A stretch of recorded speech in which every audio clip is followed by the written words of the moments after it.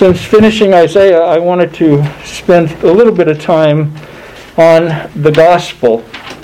I talked about that last week, and this week I want to point out something that I mentioned last week, which is that the gospel is not a New Testament invention. It's not something that came up as God's plan B. Rather, salvation in Christ goes all the way back into the eternal counsel of God. It was planned before everything, before the world was ever created. And I want to look at that this morning and draw your attention to some details about that truth.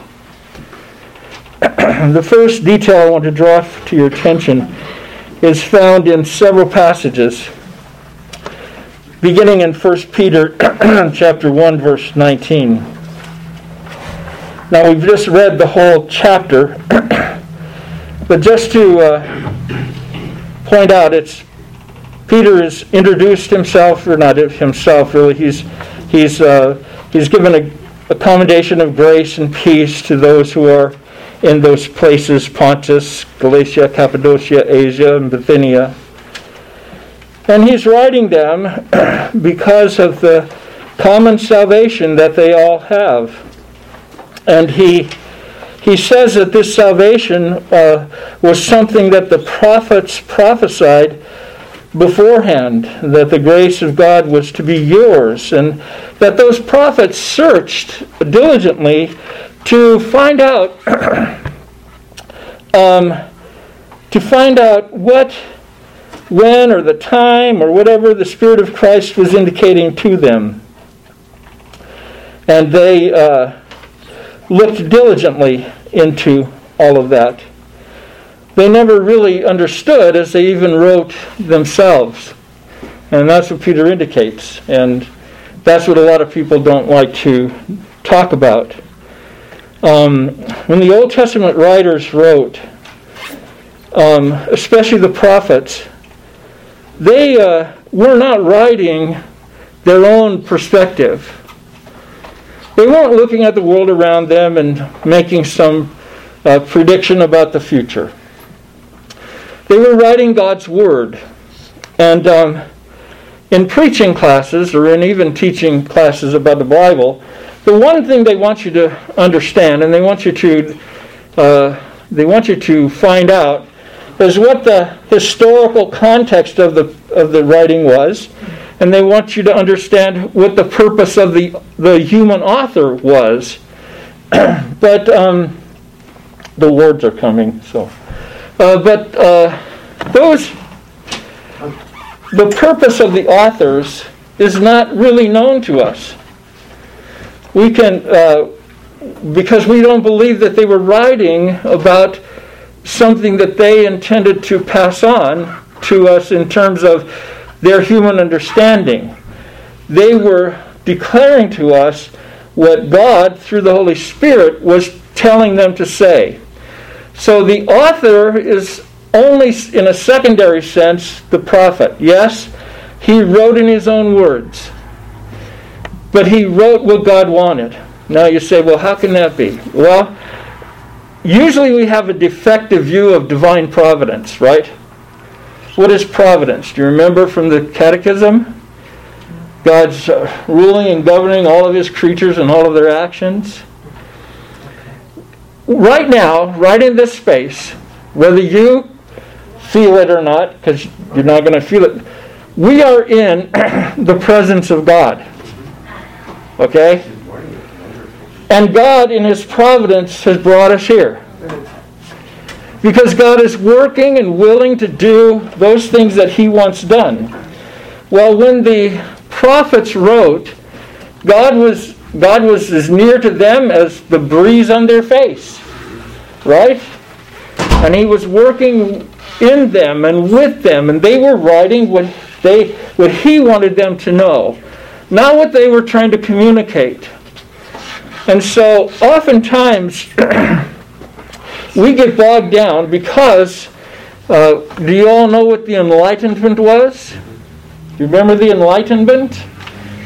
It began with René Descartes, they say, though it really didn't. He just put it in a way that everybody gravitated toward. But the reality is that the Enlightenment set human understanding and human reason above everything, so that what happens is that everything that we experience is subject to human reason. That's why there can't be any religion for many scientists today, because they can't subject religion, they can't subject the Scripture to their own human reason. Everything has to be validated by human reason. And if it can't be validated by human reason, then it's not true. Now, those same folks would have a very difficult time validating by human reason what love is. And so what they do is they say, well, it's just chemical reactions in the brain. Well, we have a different view of reality, and as Christians, we should not be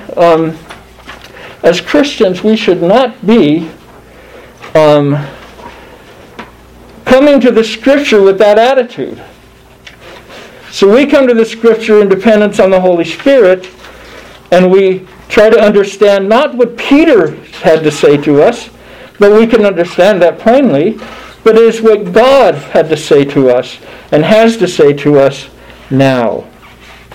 So as Peter writes about these prophets who wrote and really didn't understand, they were inquiring about the person or the time the Spirit of Christ in them was indicating when he predicted the sufferings of Christ and the subsequent glories.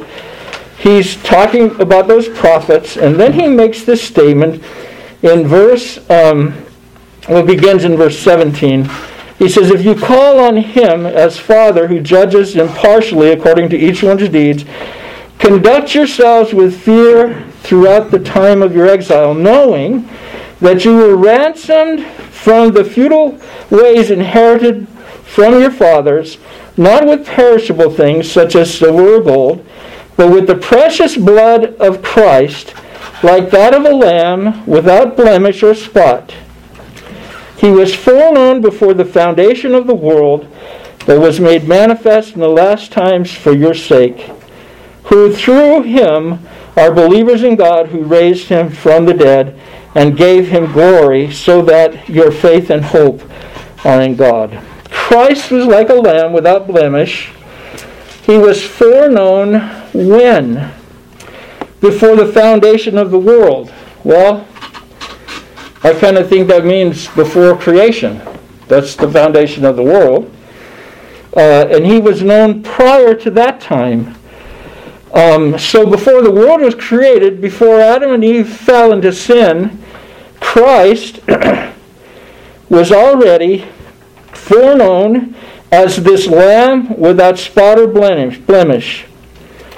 But he was made manifest in these last times for your sake. So, do you see these two ends? You have before the foundation of the world, and then in these historical times. So, Christ is foreknown, but as a lamb, but he's revealed in time, historical time.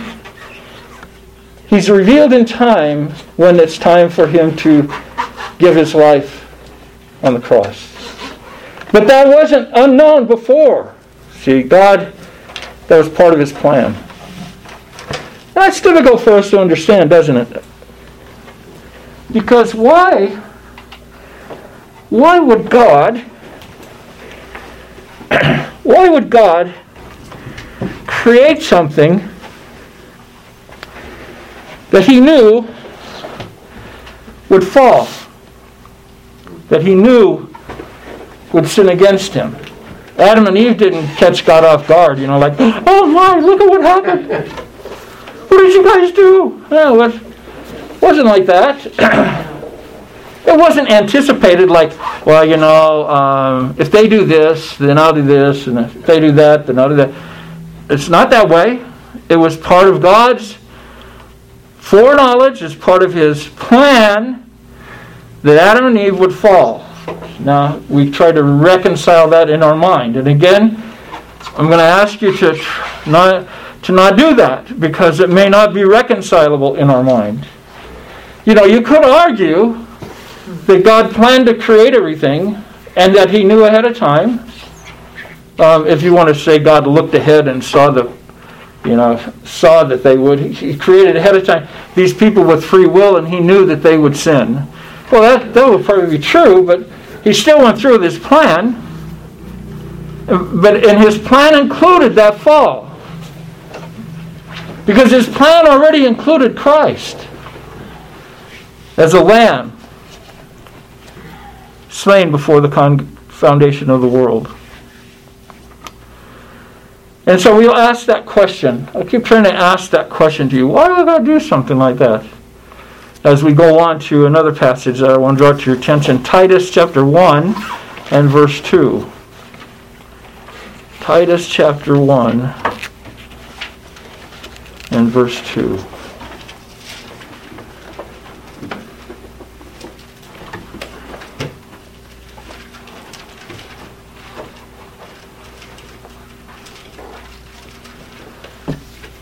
Paul, a servant of God and an apostle of Jesus Christ, for the sake of the faith of God's elect and their knowledge of the truth, which accords with godliness, in hope of eternal life, which God, who never lies, promised before the ages began, and at the proper time manifested in His word through the preaching with which I have been entrusted by command of God our Savior. To Titus, my true child, in common faith, grace and peace from God the Father and Christ Jesus our Savior. Now again, it's a typical greeting, but it's been, the typical greetings in Greek literature were all the same. Greek letter writing, they were all the same.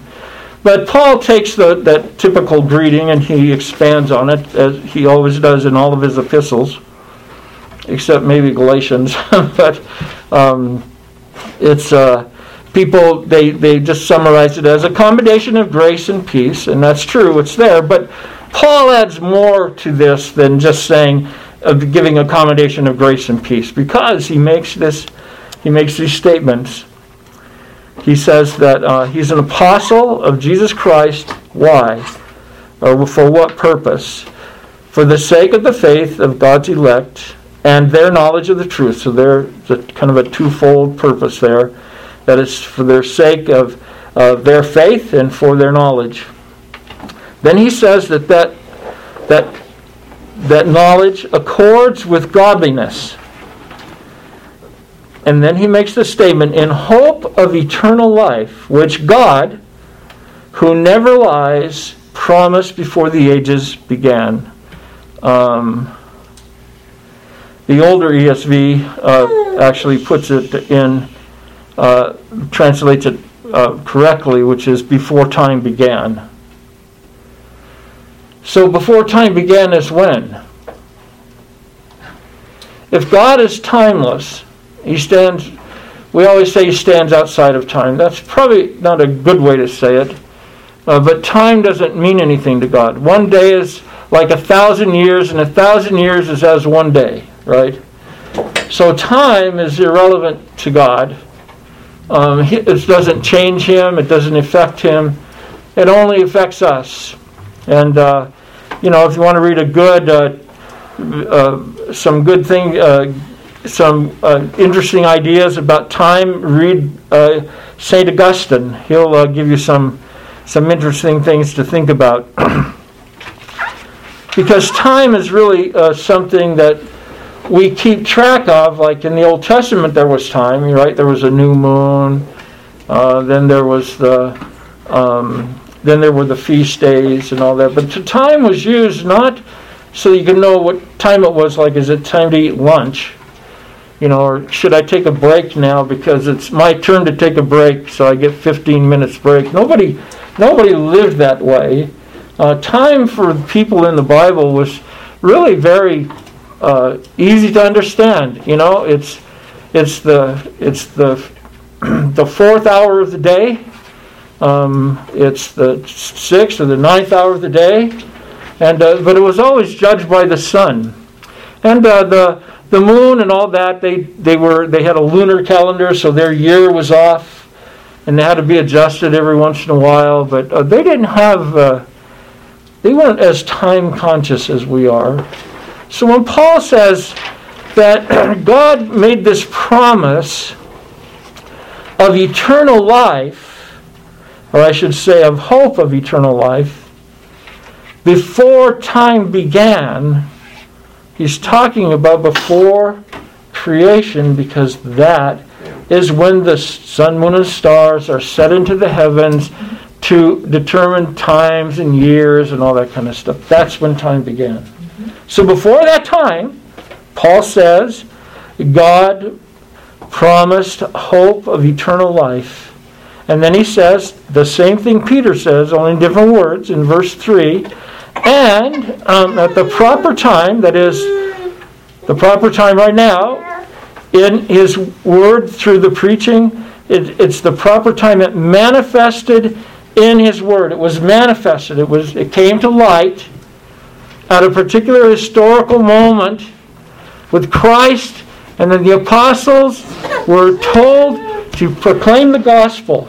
So you have something done before time manifesting itself in history, which is the death, burial, resurrection of Christ, dying for our sins and our hope in Him, and the proclamation of the gospel. All that takes place at a particular point in time, and we're still living in that time where the proclamation takes place. But when did it start? Before time began. And what was it for? Hope of eternal life. But why would you need hope for eternal life, before time began? Nobody was even there. So who was the hope given to? Who was given this message of hope for our salvation? Well, again, we come to the end of that passage, and I just want to ask you a question, and that is, why would God do that? Why would God create something that's going to fall into sin and rebel against Him, and that He's going to have to redeem by the blood of His own Son? Why would He do that? When I try to answer that question as we go on, well, now I want to change pace a little bit and go to a gospel. I'd like for you to turn to Luke chapter 22. Luke chapter 22.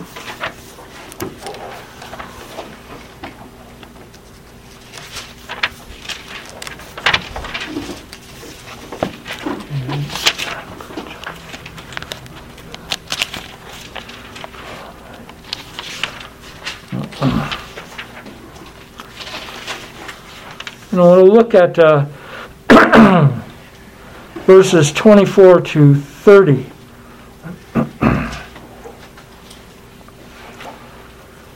Luke chapter 22, verses 24 to 30. A dispute also arose among them as to which of them was to be regarded as the greatest. And he said to them, the kings of the Gentiles exercise lordship over them, and those in authority over them are called benefactors. But not so with you. Rather, let the greatest among you become as the youngest, and the leader as one who serves.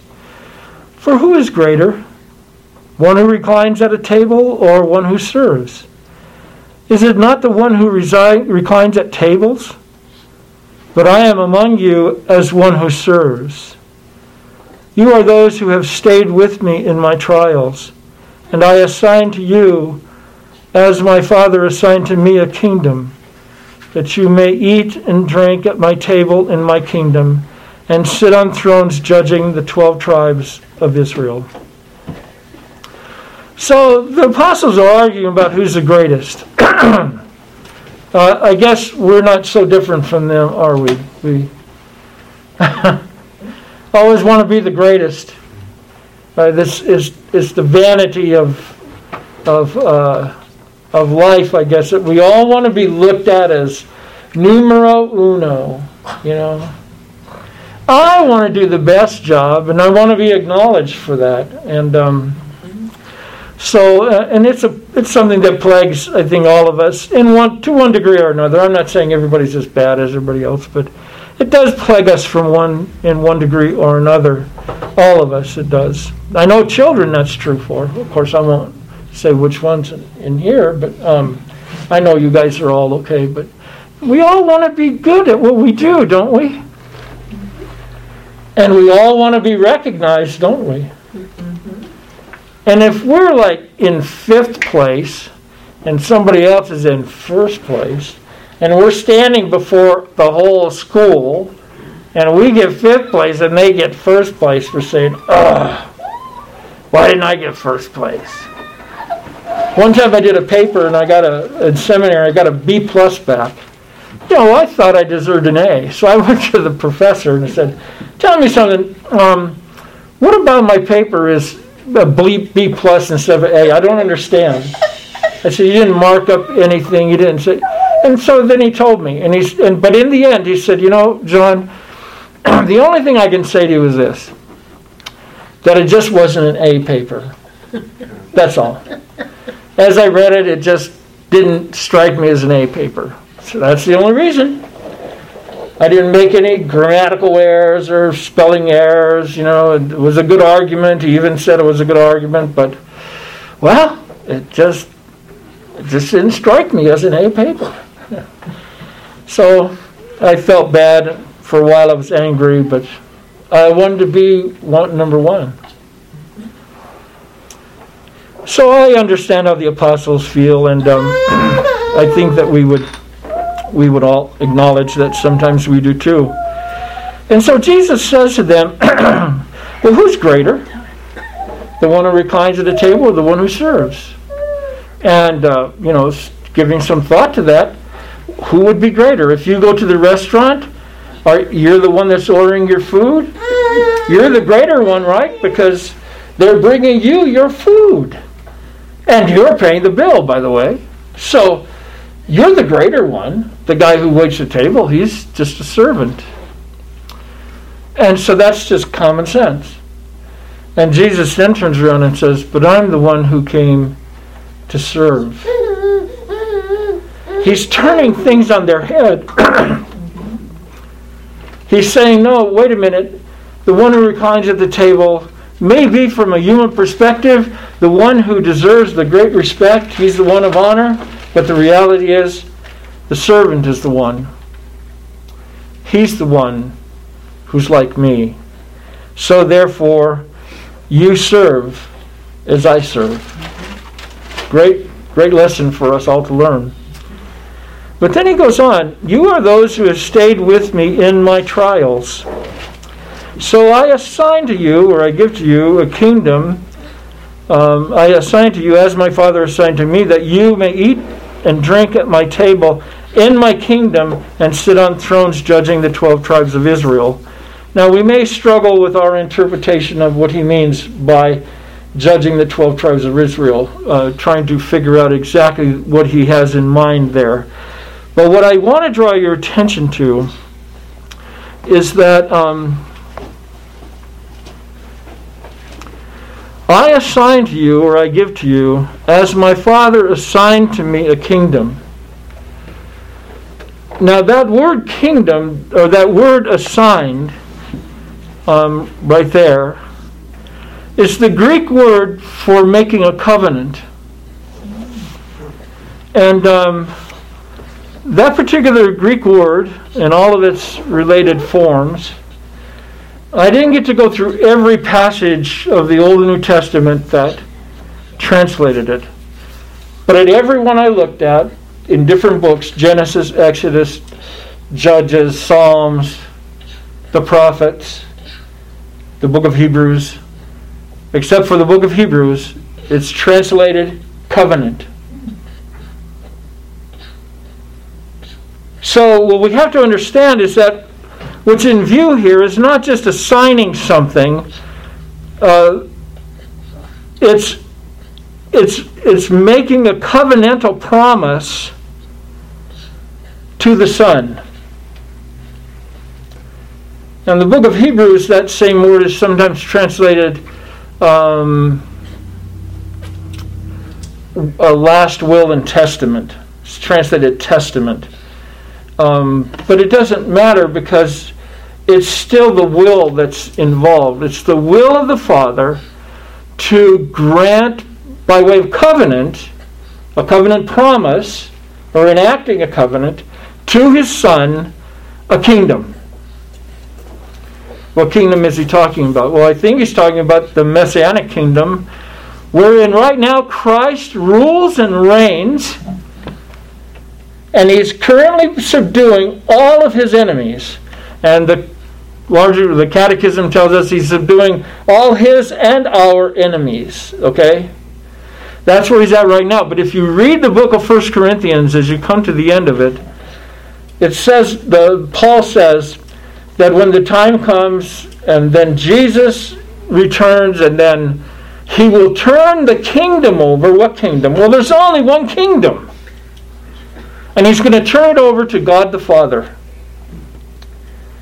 And so this kingdom that Jesus is talking about is really the kingdom of God. When Jesus came preaching the kingdom of God, if you go through the Old Testament, when you look at the doctrine of salvation, being saved means to be being saved from an enemy. It has to do with the reign of God. That's why when Jesus comes and he says he came to preach the kingdom of God, or the gospel of the kingdom of God, it's the good news that our Lord reigns. We may not see it, we may not sense it, like Israel of old. They suffered and they didn't see it all the time. If you read the Psalms, you go through the Psalms, and there's that theme, the Lord is in control. The Son is sitting on the throne, and you better kiss the Son lest he gets angry. Well, as you go through the Psalms, the very next Psalm, Psalm 3, says, "Oh Lord, what's happening?" And that theme carries through then virtually all the Psalms. There are some that it doesn't, but that theme carries through. Why do the rich have all the benefits in this life? Why do these people who are wicked rule and reign and all that? The psalmist wrestles with the same thing that we wrestle with. Jesus is the king. Jesus is on the throne. Really? What's happening in our world? You see, it's a challenge to our faith. And that's why what Peter says is so important. Our faith is tried all the time. Not necessarily with wickedness, but wrestling with the realities of life. Because Jesus is establishing his kingdom right now, and his kingdom is not of this world. And the reason and what that means is that his kingdom does not come, at least not right now, it doesn't come it doesn't establish itself through power. That's how we establish kingdoms or governments in our day, through power. But Christ's kingdom comes through a different power, the power of the Spirit of God to change our hearts. And so this kingdom was covenanted with Christ. When was that? Before the foundation of the world. If all this is hooked together, if I'm right and it's all hooked together, then what you have is this happening before the foundation of the world.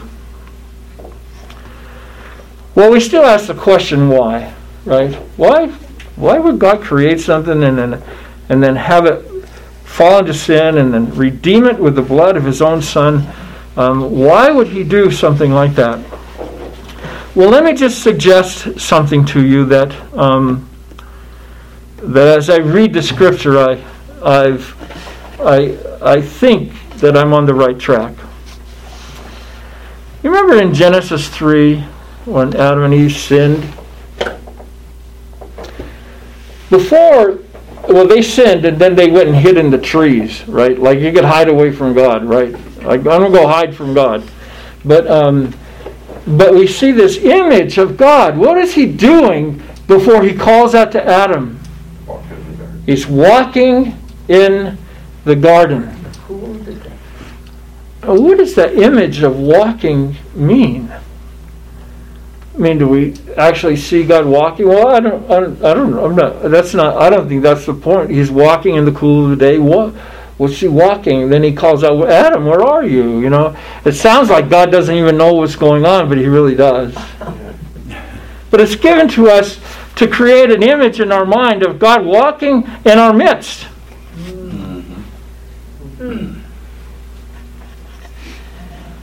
Again, Genesis chapter 5. Remember when Remember the man Enoch or Enoch? He everybody in Genesis chapter 4 and through 5, everybody that lived died. Right? Everybody. This one lived this many years and he died. This one lived that many years and he died. And they lived a long time. So and so lived 800 years and he died. This one lived 900 years and he died. So then we come to Enoch, right? Oh, Enoch only lives about 350 years. And but he didn't die. No. He walked with God. And so God took him. What is that image of walking? He walked with God. Well, we could say, well, that's obedience. Okay, that's true. But walking has more of the imagery of living your life, right?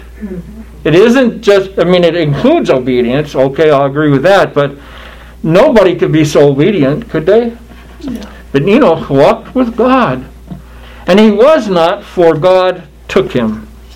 So he didn't die. We also read that Noah walked with God. And he was spared from the flood. He and his children and his sons' wives, they were all spared from the flood.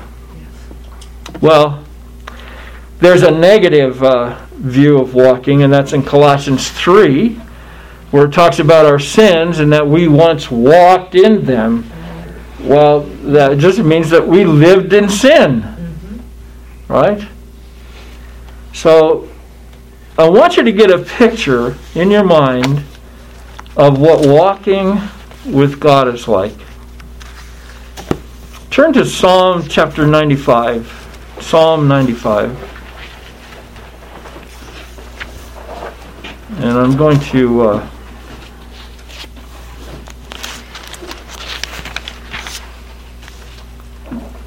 Psalm 95.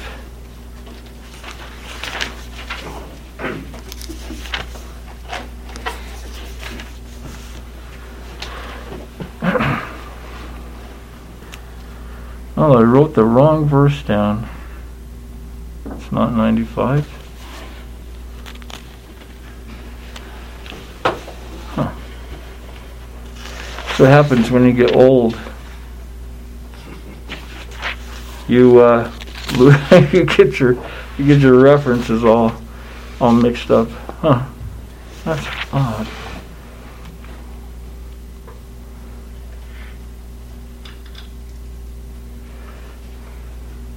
Huh. I lost it somewhere. But let me just give you it's a New English translation of the verse I'm referring to, and I will look it up and send it to you.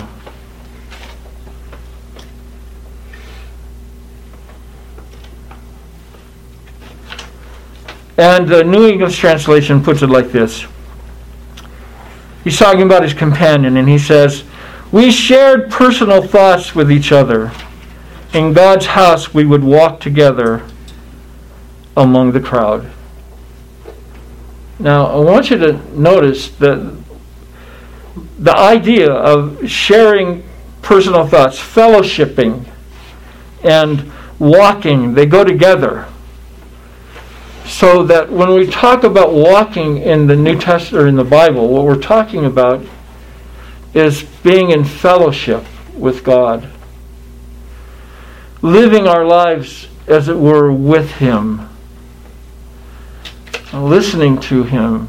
And He listens to us when we pray. Living our lives in such a way that we live each moment, as it were, with God. That doesn't mean that you don't go to school, you don't study or any of that. That's not what it means.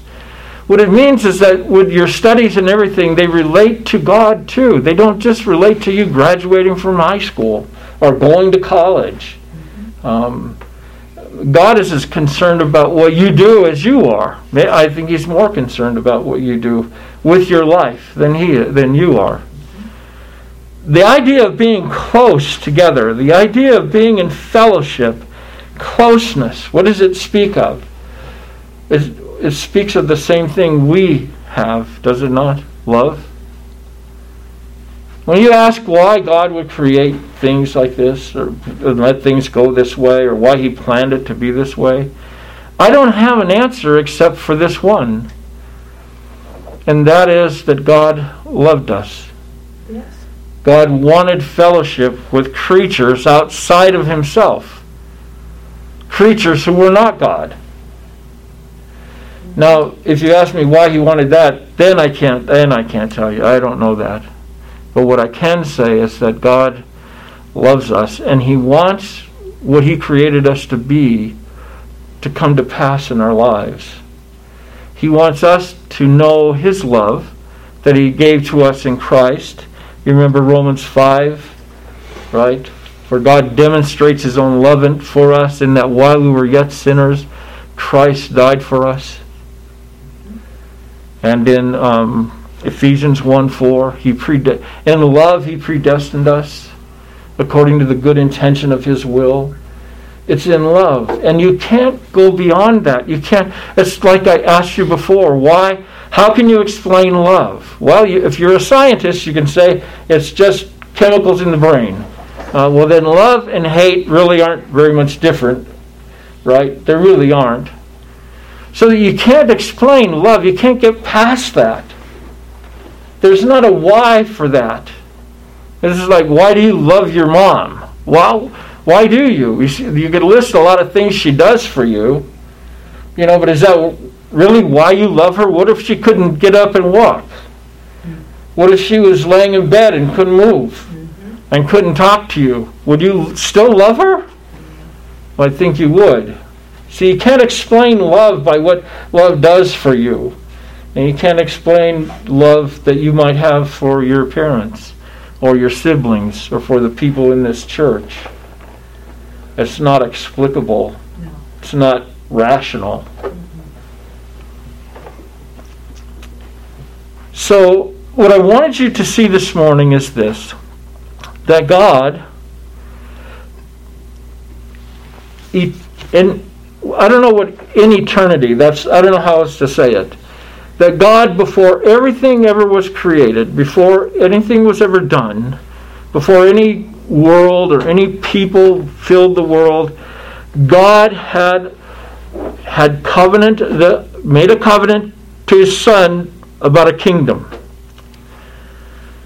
He promised eternal life through His Son. He promised the hope of eternal life through His Son. Well, who did He make the promise to? His Son. We weren't there. So all of these promises are made to Christ. This covenant is made with Christ. And that covenant is known in Reformed circles as the covenant of redemption. So the gospel doesn't go back to the fall where, oh my goodness, everybody blew it and they wrecked my plan, so now I got to institute plan B. No, it goes back before time began in the eternal counsel of God, and we call that a covenant of redemption. That is where the gospel begins. And it works its way out. It's worked out then in the context of history, when Christ comes and gives His life for you and for me. That's where the gospel began. And that's what the Scripture, I believe, teaches. A covenant of redemption. Just think of this. For those who are in Christ, God put you in Christ before time began. God knew who you would be. None of this, when we think of God, running up against the wall and saying, oh, I got to do something else. That's not the way it works. That's not the God of Scripture. He's the God who is sovereign over all things. He's the creator of all things. That's why when Paul preaches in Acts 14 and Acts 17, he starts with the doctrine of creation. God is the creator of all things, heaven and earth. And it's that God who loves us and gave His Son to be the propitiation for our sins. So do we trust Him? Do we rely upon Him? And if we do we walk with Him? Let's pray.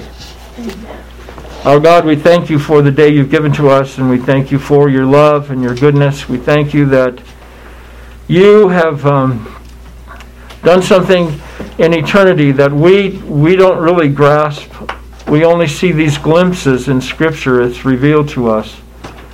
And yet we can put together the doctrine that in eternity past, whatever that is, whatever that means, before time began, You planned this beautiful redemptive work of Christ. And all we can do is say,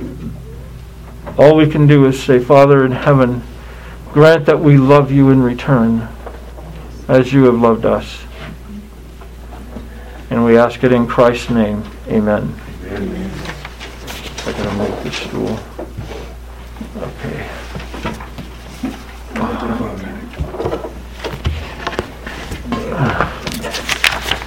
Turn in our Psalters to Psalm number 2. Now, it's been a while since we've sung this one, so let's go ahead and take a listen to it before singing.